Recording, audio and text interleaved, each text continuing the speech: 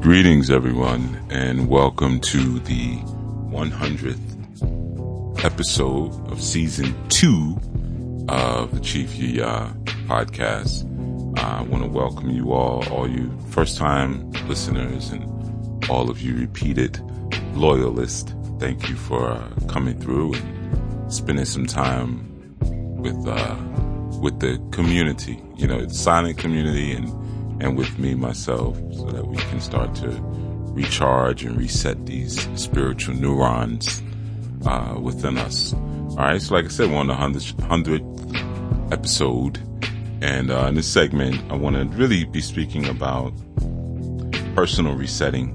I want to share some concepts with you in regards to just resetting.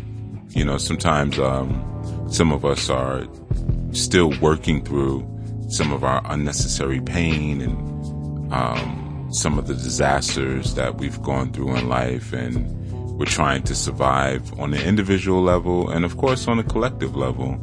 And we all have this grand responsibility, in all honesty, to make sure that we're awakening from a sleep, if you will, and we're enacting our potential and our ability to experience freedom, to experience what we could call our Yahship or our Godship or our Godhood, and everyone really has access to that without exception, to varying degrees, of course. And we all have also access to disasters as well in various degrees, whether they be emotional or spiritual or economic, but I really want to get into some understanding in this session that takes us away from our pattern reactions, and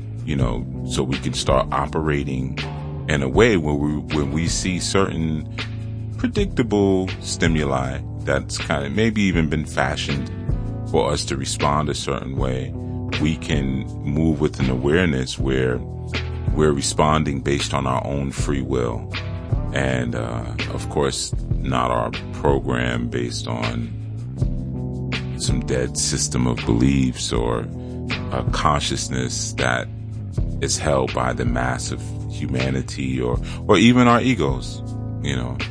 Sometimes our egos can be so very vulnerable and so very weak that we create certain quick responses wherever we go and whomever we're dealing with, and we establish a sense of pride in order to make sure that we don't feel ashamed, or we don't see just how we're truly acting. And a lot of times, this way of thinking about ourselves comes from how we've been programmed, by our parents and by books and by music and by cinematography and, by educators or teachers and by our political bodies that we find ourselves inside of, and even advertisements. And a lot of it is so subliminal, but it's continuous. It's subtle, but it's unceasing, and it's common. So we're never really away from it. We're never really away from a system that would seek to intentionally misuse us and our minds for their own power affairs or their power agendas. So I want to get into that in this session, and it's going to be a very valuable one for us to get into a space where we start really building on some amazing qualities that we can capitalize on, building on gobbling up better suggestions in our lives, and start destroying some of the outrageous habitual patterns that we may have that cover up our sacred personality and cover up our very special and divine characteristics, because we're stuck into this sort of place where we're just following along with genetics and history and happenstance, and we don't really have an honest relationship with our real self, in order to even begin to perfect ourselves or to reprogram ourselves. But we're just sort of machines with certain patterns, and we want to get beyond that and start growing some new fibers in the gardens of our minds. All right. So before we do that, of course, I'm going to share with you our proverb, and then I'm also going to share with you our film. All right. So our proverb is as follows. Regard heaven as your father, earth as your mother, and all things as your brothers and sisters. The movie we're going to dive into is one that I guess we could say it's an older movie. It's not that old, but it's a movie that I think you'll all really enjoy. And the title of the movie is Groundhog Day. And Groundhog Day is a film that came out in 93, and it stars Bill Murray. So obviously, if you have Bill Murray in a film, it's gonna be funny, right? But it really deals with that concept of with the concept of time, and in particular time, and in super time within a loop. Similar, I guess more recent movie would be Edge of Tomorrow, where you have that concept of like a time loop and maybe even a multiverse, if you will. And this idea of free will and determinism. And, when we look at determinism, we're essentially looking at, the actions that we take, and sometimes it's called the predictable or the principle of predictability. But, when we're using our own determinism to produce, a certain state that we want, and then we have free will, which is just kind of the idea of our human actions or our actions that we do. But sometimes those actions are changed by our desire to be compatible with other people. So we want to be praiseworthy. We want to be blameless. We think about our moral dignity, our moral responsibility. And it's like a contention between the two ideas. In one instance, we want to do what we feel free to. And then in the other instance, we want to be praised for what we do. So the film is great. Bill Murray plays a character by the name of Phil. And there's some theories there in terms of like the continuity of memory, which is present there, and even the body continuity, if you will. And I would say there's a lot of science in it, even though it's a funny movie and you wouldn't really think, but there's a lot of philosophy to dig into in there as we look at like the loop of Groundhog Day and partial personality ideas, and things like we start to look at, when we outline it, how do we respond to life? How do we choose to become the sameness of our personality each day? Or do we move into a gradual place where we change our concept? We allow personality changes as required and as needed. All right. So you're going to enjoy it. 5:35 p.m. Eastern, of course, is when we'll hit play. And like I said, the film is the exploration of time and super time, Groundhog Day. All right.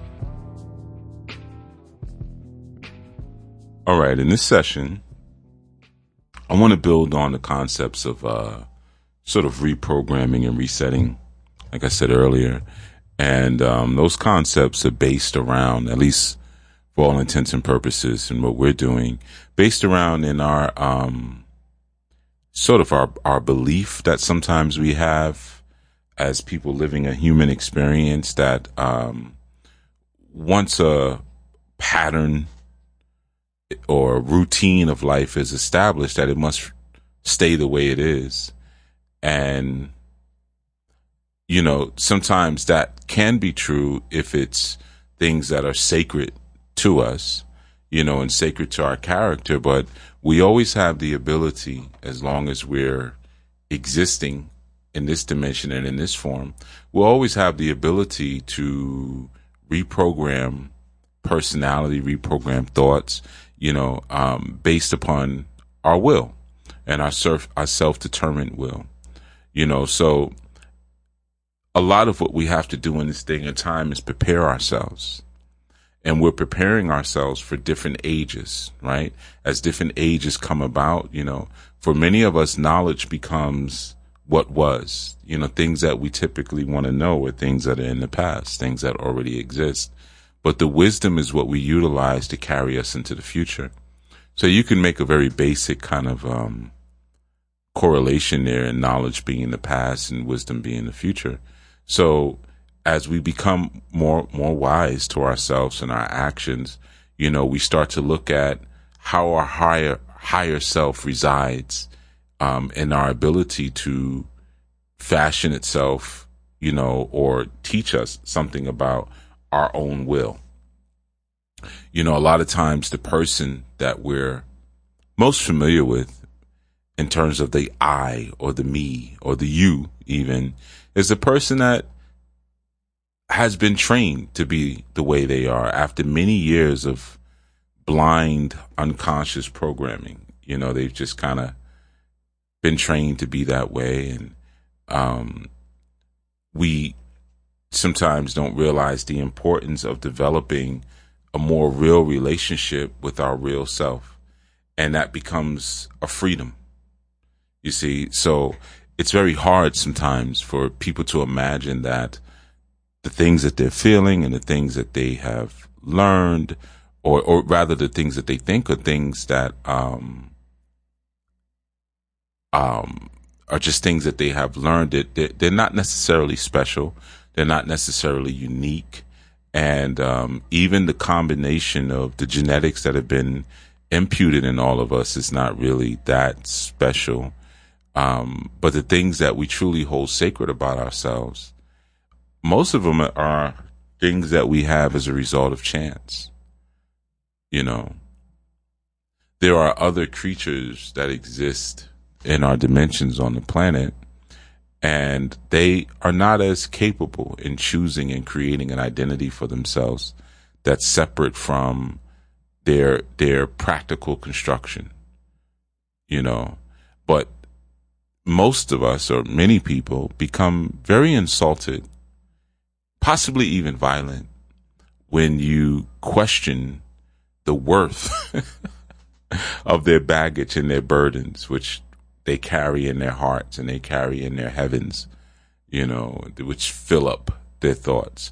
You have people who will annihilate whole groups of people over their values and over their what they consider to be their socio-psychological territory. You see, which is something that 9 times out of 10 they didn't even choose for themselves. It was something that was given to them based on maybe where they grew up, and they just automatically accepted those things without even knowing that they have the ability to question the purpose of their thoughts, question the nature of their behavior. But they become like just beast, who just blindly imitate the authorities, and we delight in those things. We go to zoos and we see different primates, and the primates are wearing human clothes, and they learn sign language, and they learn to smile or make certain gestures like humans are. And because we have these weak egos, we just love it. We just think it's so awesome, but not realizing that in many senses, we behave the same way. There's something very familiar about it. There's a mass unconsciousness, and it's very quiet. And we accept this sort of, primate sort of behavior as just the standard of life. We're told what we do at each stage of our life. And, we have a sense of possession and a sense of territory as a result. And we just enact certain actions based upon that. And occasionally we might realize that we're acting in a way that's been pre-programmed, but we have ways of silencing that voice and not just emitting the constant subtle programming that many of us are under. And by who? Who is actually performing these prescriptive experiments. Whose lab are we living inside of? So our unconscious mind is just eating and consuming all of these different suggestions. And even when we question things, some of us think we're very inquisitive, and we think we're very curious, and we think we're very clever, and we're very woke, quote unquote. And we question this and we question that, and don't realize sometimes that our true and actual conscious self suspects what's happening, but the beliefs that we have, they're programmed into us without our awareness. So the questions that we have that are conscious questions are still operating within certain predictable grids. It's still certain stimuli. Like, we can be stimulated to ask something. We can be stimulated to a question, and not realizing that when you're operating in that, you're reacting. Because you're reacting to a stimuli that someone has thrown in for you to say, well, when you wake up a little bit, you can question this way, or you can question that way. So we become reactive in that sense to someone else's agenda, but we don't act out of our own will towards freedom. And freedom is not just I do what I want. Freedom is a destination of change. Freedom is a place that we arrive at, but the ultimate hallmark of freedom is change. So many times we imagine that we're liberated. We imagine that we're new people. We imagine that we're free people. But there could be some things in us that we know we need to change, that we know we need to do differently. And we might have fear around it, and that fear causes pause, and we don't change as a result. But we're coming to a place now in the development and in the timeline, more specifically, of us as people who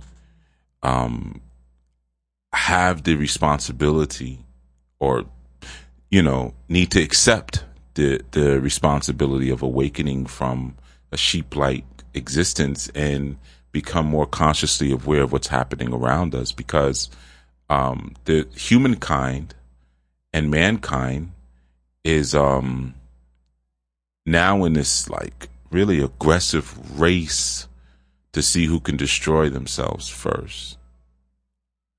And they're doing all of that still. And those who have the potential for, again, the Godhead, those who have the potential for actualization are not acting on it.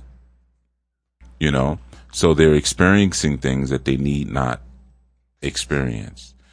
Many are still remaining very blind and very unaware of what's in front of them. And that's why sometimes when you speak to them, you have these blank faces, just kind of like distant look, and you can see within them some, I don't mean to laugh, but there's an unseeing.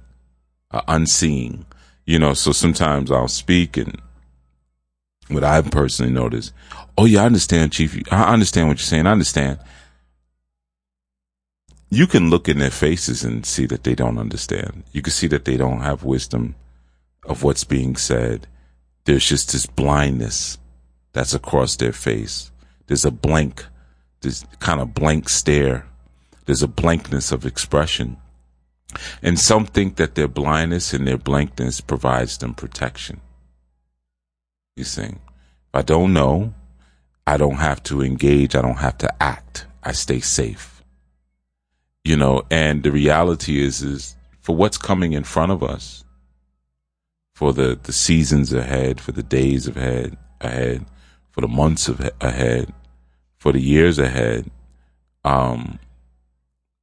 there's no safety that can be received from ignorance. We're in a place now where we have to respect what our body needs a little bit more. We have to respect what the spirit needs a little bit more. You see, because there's so many snares for the brain, so many snares. And as we're seeing more the rise of the machine, right? Through MLS and deep learning. And, of course, many people say AI or artificial intelligence and things like that. We're finding that, people are mirroring the same sort of, expressions of that robotic sort of thinking, and they may not realize that they can achieve freedom to allow themselves to express themselves from those snares. And there needs to be a certain slavery, but the slavery needs to be to the free will, you see. And that free will, it's really the ability to perfect the freedom experience. Without free will, you can't perfect freedom. I mean, obviously you won't even achieve it, because the free will, it precipitates change, you know. But for many people, when they think about free will, it's just, they look at it as their ability to follow their own conditioning. So I do what I want, and they don't realize that, yeah, but what you want to do has been programmed into you. So you're still not free. You see, you're still not free. But people will see that as free will. But it's not that. That's nothing but a fallacy. You see. So we're faced with these challenges now. Huge challenges. Gargantuan challenges, you know, and our consciousness is expanding, and the technology of our consciousness is expanding. That's what that means. And ultimately, when you get to the final conclusion of all of this, or the end of all of this, it's only the person who is moving as a divine spiritual person and being who can really become the admirer of real free will. And to begin to sort of look at some of this, you know, I spoke about meditation recently, and how people think it's just about, well, we meditate and we say we love each other and we're good to go. You know, and that's how you achieve higher awareness. And like I said, if you have teachers who are teaching you like that, they're not teachers. They're robots. You know, you go back to the conditioning. They're just repeating some things. And, you know, one of the reasons I bring this up, because meditation is something that we will be exploring in our New Life Global retreat that we have coming up at the end of the month on the 24th. So I'm going to put a plug in that for real quick. People who want to attend that retreat, August 24th, head over to ournewlifeglobal.org, ournewlifeglobal.org, and register for the retreat there. We're in New Orleans, all right, August 24th through 28th. But anyway, so this concept, you know, of just becoming more astute in getting into a meditative state, which is essentially a relaxed state, you know, really a relaxed state, because we have these different concepts that exist in, I'd say, complement maybe to our consciousness. And the concept of stress, the concept of tension, is something that exists constantly with consciousness. And in order to really bring the consciousness forth and come into a free space, we have to reduce our stress. We have to reduce our tension. And it's not to say that stress and tension are bad things. They're not, actually. But a lot of the problems that we have in our lives, a lot of the things that come to the forefront, are because of the lack of consciousness within our programming, and the idea or the notion internally that we don't have the ability to change our conditions. See, that's the lack of freedom. You know, you're talking to someone and they can boast and brag, but then they might cite something that's wrong with them, and well, why don't you work? Well, it is what it is. That's just how I am. I can't do it. It's too hard. Okay, slave. That's a slave. So they hold on to those things that they may have, that they're carrying, like a robot would hold on, you know, to its programming. So our existence and our reality is dependent upon sort of the intersection of those two forces of our consciousness and our stressors and our tensions. And, You can have tension in a moment where you're happy, and you can have tensions in a moment where you're down, or you're sad, or even you're feeling depression, or depressed rather. Tension and stress is just a reality of existing. And for some, it is existence, and it's not necessarily a wicked thing or evil necessity of life or anything like that. It's a vital part of life. But in order for us to bring about the real change and reprogramming of consciousness, we have to be able to reduce the stress in our life. This is where retreats come in. We have to be able to reduce the tension in our life, because in order to reprogram yourself, you got to have a still mind. You can't reprogram yourself while your mind is hyperactive and chattering and, pulling you in different directions. And of course, often meditation and retreats and things like that become the end result of, the reduction of stress, the reduction of tension become the end results of retreats and meditations and things like that. And that may not even be the goal of why we participate in those things, but it is oftentimes the end result. But as we evolve as a people, as we evolve as a consciousness, our techniques have to evolve. Sometimes we'll look at 1,000-old techniques for meditation and things like that. And it's not to take anything away from them. They have a value, of course, but each generation that comes forth is different. I have family members that are 10, 15 years older than me, and some are 10, 15 years younger than me. And their perspective on life is a lot different than mine. As different generations come forth, there's different needs that also will come forth, and there's a requirement for a redefinition of purpose and a reformulation of the different techniques that we use to get things done. We have to learn to sort of adapt the way we do things and adapt our practices and develop our methods to benefit where we are when we're there, right? So, a lot of times, tension is a different sort of thing, because your tensions that you have in life, sometimes we don't realize, but they get converted into thoughts. And every sort of, physical response that we may have, or muscular response that we have, which is, it's a neural, sensation of muscularity, if you will, it conveys a different thought. It conveys a different meaning. And sometimes it makes it really hard for the mind, or for us to still the mind. It becomes an obstacle in our practices of meditation. So in order to begin to destroy whatever tension we don't need, in order to free the mind from the way it's been programmed, we have to start looking at how do we clear the mind?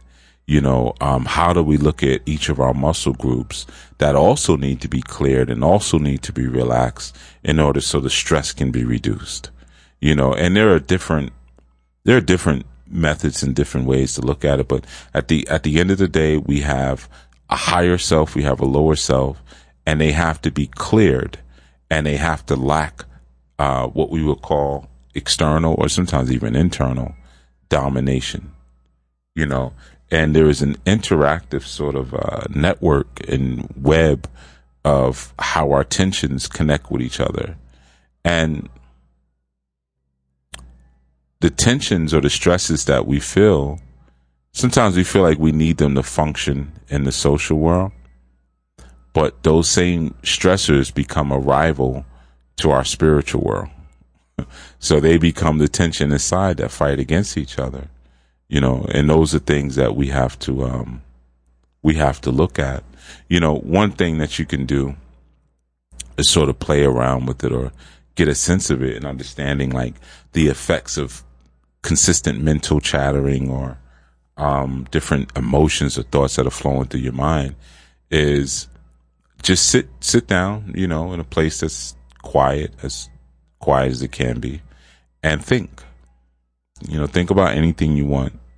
And as you're thinking, pay attention to the different movements and the different even tightness or tensions that you begin to feel in your face and in your throat and in your neck. And then after you finish doing that, and you may be thinking about something that you experienced that caused tension. Then after you do that, start thinking about something that's more pleasant, and then make a note of the same exact thing. What you're going to find is that the things that you think about, your thoughts, become a wave of energy that begin to move through your voice box. This is one of the reasons why when we have night visions or we dream at night, sometimes we speak out loud. Because our thoughts and our emotions actually move through our jaw. They move through our tongue, and they also move through our eyes. We'll be dreaming about something. Our eyes are darting back and forth. We might be grinding, our teeth as we're going through it. So all of these different things, there's a stress or there's a tension that we have to be aware of that exhibits itself through our body based upon our thoughts, right? So when we start looking at some of those things and how to clear some of those things, and in coming segments, I'll give you some techniques in terms of clearing, but that's some of the stuff we'll be going through in the retreat, like how to get to that place where we can start to remove some of the dogma out of our thinking, how we can get some of the junk out. Junk travels really fast. I mean, you think about when you turn on your little screens, how quickly can you access something foolishness, some sort of foolishness within the social systems of these digital platforms? It's like faster than the speed of light. We have like immediate access to affairs and fights and drama and wars and economic, disasters, if you will, and countercultures, unhealthy countercultures, and what someone would call a law or someone would call a morality. And, all of these different things are things that we choose. We choose our dogma, and sometimes we don't even know that we're addicted to them, and we evaluate ourselves and we evaluate others based around those dogmas, and we have different paraphernalia and things that come with it. And there's pushers of said dogmas and said ideas, and they sort of keep us in this sick place. But we have to find new connections, and all of this begins to start to help to clear out some of the thoughts and ideas that keep us from where we should be, So it's an important sort of aspect to look at in how we apply to certain things. When we look at our moral fiber, sometimes our moral fibers keep us locked into a certain tension, and we sometimes just have to learn to lay down on the back, lay on your back, become more aware of your breathing, become more aware of your muscles, and just sort of one of the powerful things, it's real simple. When you become aware of those things, stand up really slow. When you stand up, just count to like the number 5. And when you get to the number 5, let your upper body, above your waistline, just sort of collapse into your waist. Don't fall over, it's almost like a lean, but just kind of let the gravity of the planet pull it down. And when you're done doing that, just take a couple of breaths and just feel the effect of that on your body. You'll start to feel like or you want to try to feel energy, chi around your pelvic area, and just keep repeating it, until you become more aware of the sensations that are around your back. And there's different things you could do where you flex your legs and you kick your legs out really far. This is a good one to do. Like if you're on a bed, you inhale, and then on the exhale, you scream, or if you're a man, you holler. Men don't scream, they holler. And you do that about 5 times. You obviously have to be careful. Maybe you have a pillow so people don't call the law enforcement. And then you start to feel the energy moving around through your body. You do that for about 5 minutes, And these are just small examples. You do it for about 5 minutes, and when you finish with that, you sort of begin to look. You could record this, like record the audio of it, until you can do it for like 20 minutes. And essentially all you're doing is you're taking like nice deep inhale. You bring your legs, and you could even slowly bring your legs with your knees up to your chest. And then you just kick your legs out as far as you can kick them, right? Bring them to your chest, kick them out. And then allow your breathing to normalize once again when you sort of get tired of doing that. And then you hold your legs extended, for about 3 seconds. And then you do that for about 2 minutes. You relax again. Then you repeat, relax. Then you inhale. Then when you exhale, you scream or you holler. Lie back down on your back and just feel that energy around you. You're going to see it sounds very simple, but it's the simple things that often give you the most profound results. And what you're doing is you're starting to remove the rigidity of some of your mental processes, and some of us have mental processes inside of us that we haven't questioned in decades. And sometimes just a slight examination of some of those processes, or better yet, the premises of those processes, will start to reveal the fallacy in our reasoning that we've held for so long. And, some of those fallacies, they influence science, they influence philosophy, they influence spirituality, and they create the reality in which we live in. And we haven't taken any time to see if any of those things that we're standing on are truly self-evident, if they've truly been explored, and do we have the ability, do we have the freedom to start to change, you see? And I know for some of us it's very scary because it's like we live in a time now where it's dangerous to see.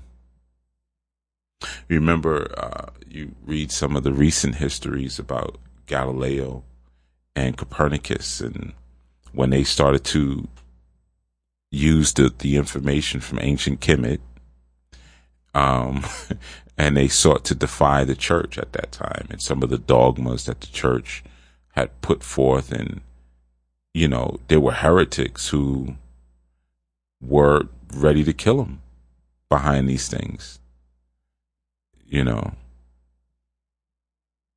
But when you start to free yourself from your programmed thinking, you get a leg up or an edge up. You edge over the rest of humankind and mankind, because you can become more alerted to the changes that are happening before they happen. You see, that's the thing.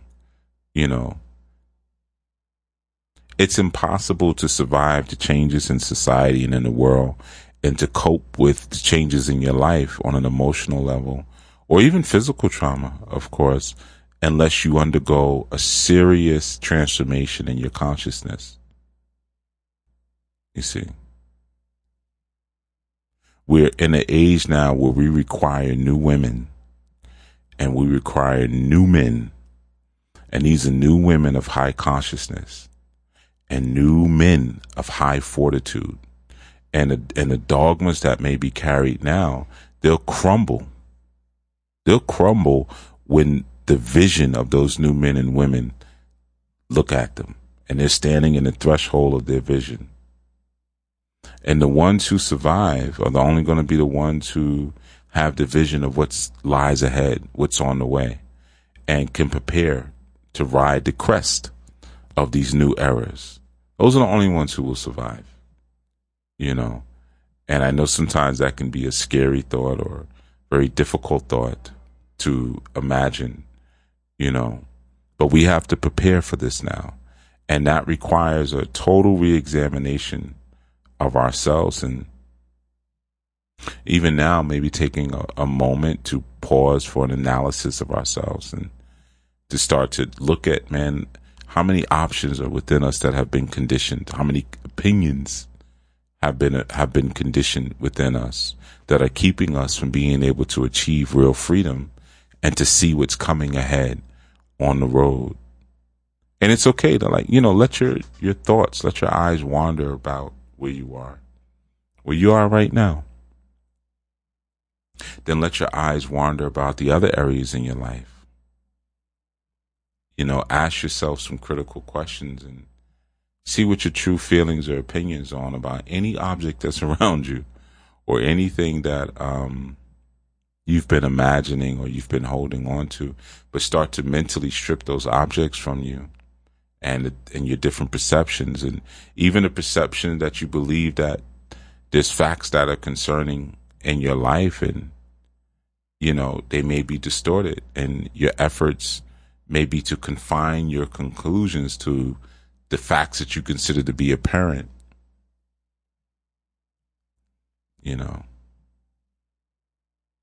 got to understand that it's very rare that we ever look at anything in our journey without the programming in the middle, the robot, the sheep, whatever like example you want to use. We all have a robot that's tied to us, or a sheep that's tied to us, or a telescope lens that's been distorted.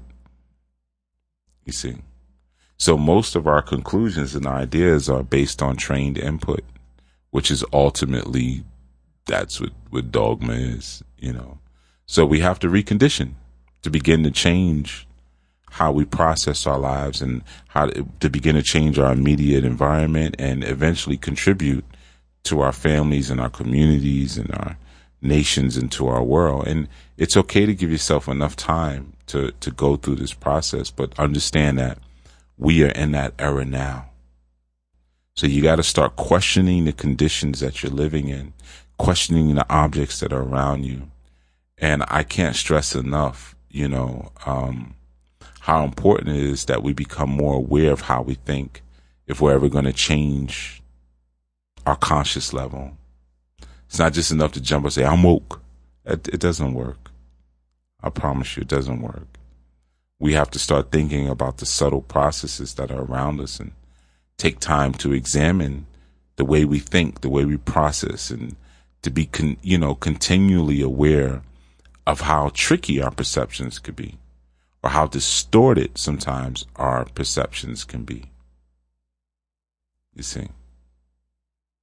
Look at some of the burdens that we've dragged from our past with us, and they clutter up the future with all of these trashy associations from the past. They have to go. They gotta go. We gotta wipe the we used to use whiteboards, but we gotta wipe the slate clean, as they say, because we have a future in front of us that's unborn, and there's no place in that life for our old trash and our old dogma. There's a real you that's coming now in this new era. You see, and the digestive system of the planet Earth is now being purged. Mark my words. See, I can see what's coming. So try to, look at some of the aspects of your life that you consider to be important from an objective angle. Look at yourself from way out. Try to have an out-of-body experience and look at what that image looks like. You see? And just understand, like, we have a limited supply of true, authentic thinking. People think like, oh, well, they take stuff for granted. Oh, well, just keep talking. Just keep talking. Keep saying, yeah, I'll get around to it when I get around to it. And some people don't realize that, there are certain unlimited supplies of certain things, but of real thinking and consciousness and philosophy inside of people, no. All right. So with that, you hear the music coming on. I know I went over, of course. matter of fact, I'm going to give you your book. That's what I'm going to do. I'm going to give you your book, because that's my cue. That's my cue that, it's time for me. So, I will let you definitely, were able to receive value in, the things that were shared in this particular session. I know it may feel so very broad, to have to kind of start thinking in a larger way, but we are certainly in a place where, we are certainly in a place now where there's so much that's changing around us that we have to start to reposition who and what we're choosing to be in order to keep up. All right, so let me give you the book. I know I haven't given you one in some time. Okay, so this book is one that I've had for a while. There's actually been different editions of it that have come out, and there's different variations, and it may not be one that you're going to read straight through per se, but it's definitely one I would say should be in your library. I have more than one. I have physical copies and digital copies. And the name of the book that I'm sharing in this particular podcast is When There Is No Doctor.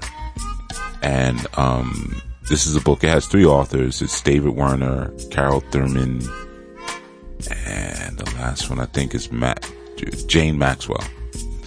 And there's a 2010 version of that, because I've had it for a while. There was one even before that.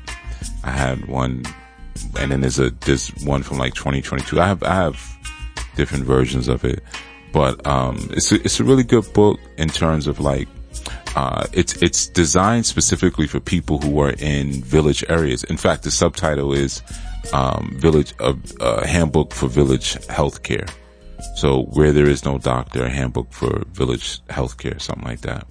But it's good because it's essentially for, someone who may want to learn how to diagnose basic things about themselves, or some common things that deal with nutrition, and if you're planning for childbirth or for a family, and basically if you're someone who may live off the grid, or if you're someone who just maybe wants to take a little bit more control of your body, of your medical conditions, and kind of come out of that grid of, well, doctor told me this, doctor told me to do that, but be able to arm yourself with information.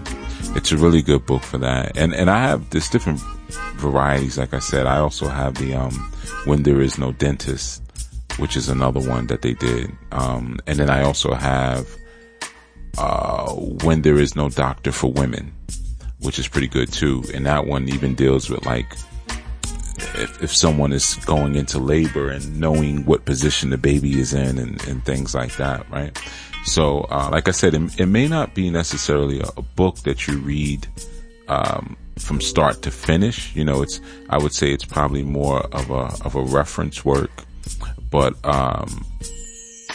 I've always loved the text, and I think it's especially great for those who are starting out in more healthier way of living, and considering being off the grid, or find themselves more in places where there may not be as many doctors. Or for like me, I travel through a lot of countries sometimes where I don't want to go in to see a doctor. I don't want to have to be in a situation where I would have to go to a local hospital or something like that. So, I think over time, some of the information you'll just learn, but it's definitely a great start, for things like how to care for your gums, for instance, breaking down the urinary tract, vaginal discharge, things like even the menses, and, or remaining, maintaining health while you're pregnant, different things with your eyes, like,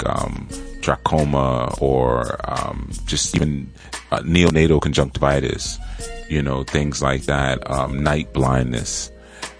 Then there's certain other things that it speaks about, like tuberculosis and rabies and tetanus, or lockjaw and meningitis and typhoid and typhus and even leprosy, stuff like runny noses, hemorrhoids or varicose veins, how to, help yourself with those, a ruptured hernia, skin issues like boils and ticks and lice and bed bugs and ulcers. And I think there's even a thing in there on pimples.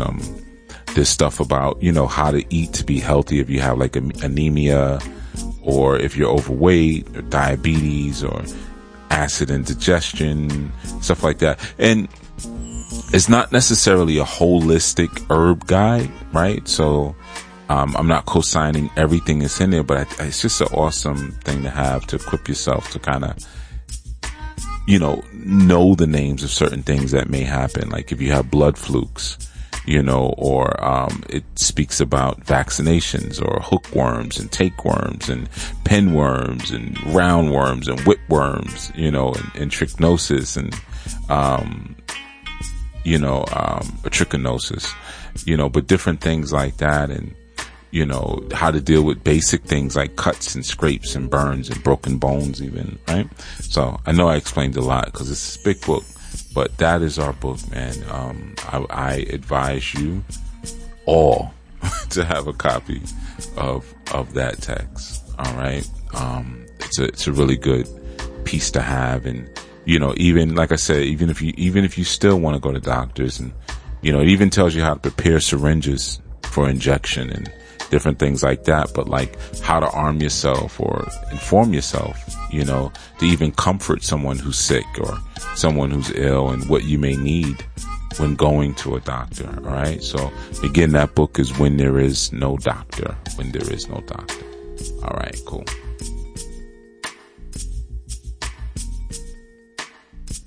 All right. So that has been our segment. We'll get to our Q&A next time. I know I skipped it again.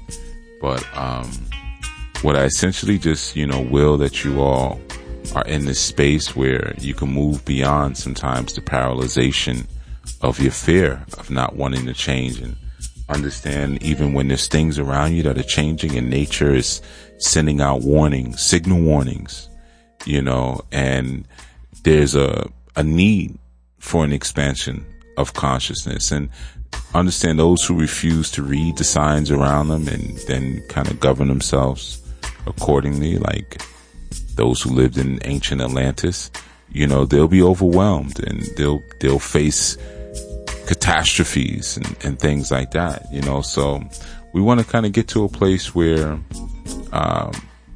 we're sitting in a space where we're in alignment, and understanding that everything that exists around us is something that we can have an opinion about. And we have to look at, the validity of some of those time-held opinions and look at the material universe, and you'll start to see that it is this really amazing, fantastic interplay of energy and consciousness that's always looking for exponential change. And that change is always happening everywhere. But for some of us, it's happening everywhere, but except inside of our heads, So with that, I want to thank you all for tuning in and being present. I'm a little earlier on our close in this session because I didn't do the Q&A, but I will come back to. I have a queue now that we're kind of catching up on our time a little bit. But I really just wanted to focus on this one thought in this session. I kind of didn't want us to go left and right with some of the answers that have been sent in. But again, I'll start back in our next session, 101, episode 101, with the Q&A. I will share those things. And so feel free. You can always send them in at questions@chiefyuya.com. questions@chiefyuya.com. And I will get to them. All right. So until such time, this has been Chief Yuya. As always, for consultations, askosiris.com. Consultations, askosiris.com. Definitely not my Instagram inbox. And for coaching, osirislife.com. Definitely not my Instagram inbox. All right. So you got the addresses. And again, for the Our New Life Global Retreat, if you want to be a part of that and really start to look at some of the things we do, some of the ways that we reprogram and stand up, and start to look at ways that we can remove the paranoia out of our life and start to get to a place where we can do some serious work together and some serious change and really be students of effective practices, not just bouncing around from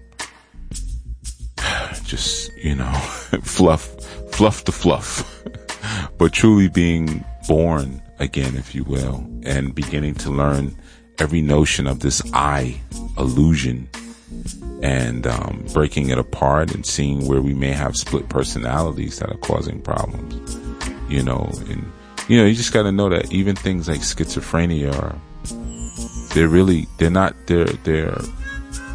the result of not paying attention to our multiple aspects, our multiplicity.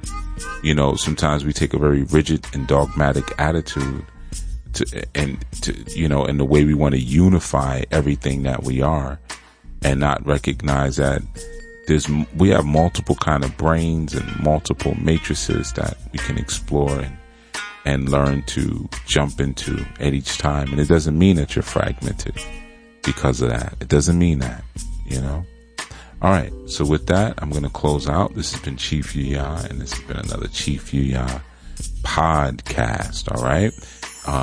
And I'll see all of you very soon in our next segment. And some of you I'll see even sooner at our next retreat. All right. So everyone be well. Peace.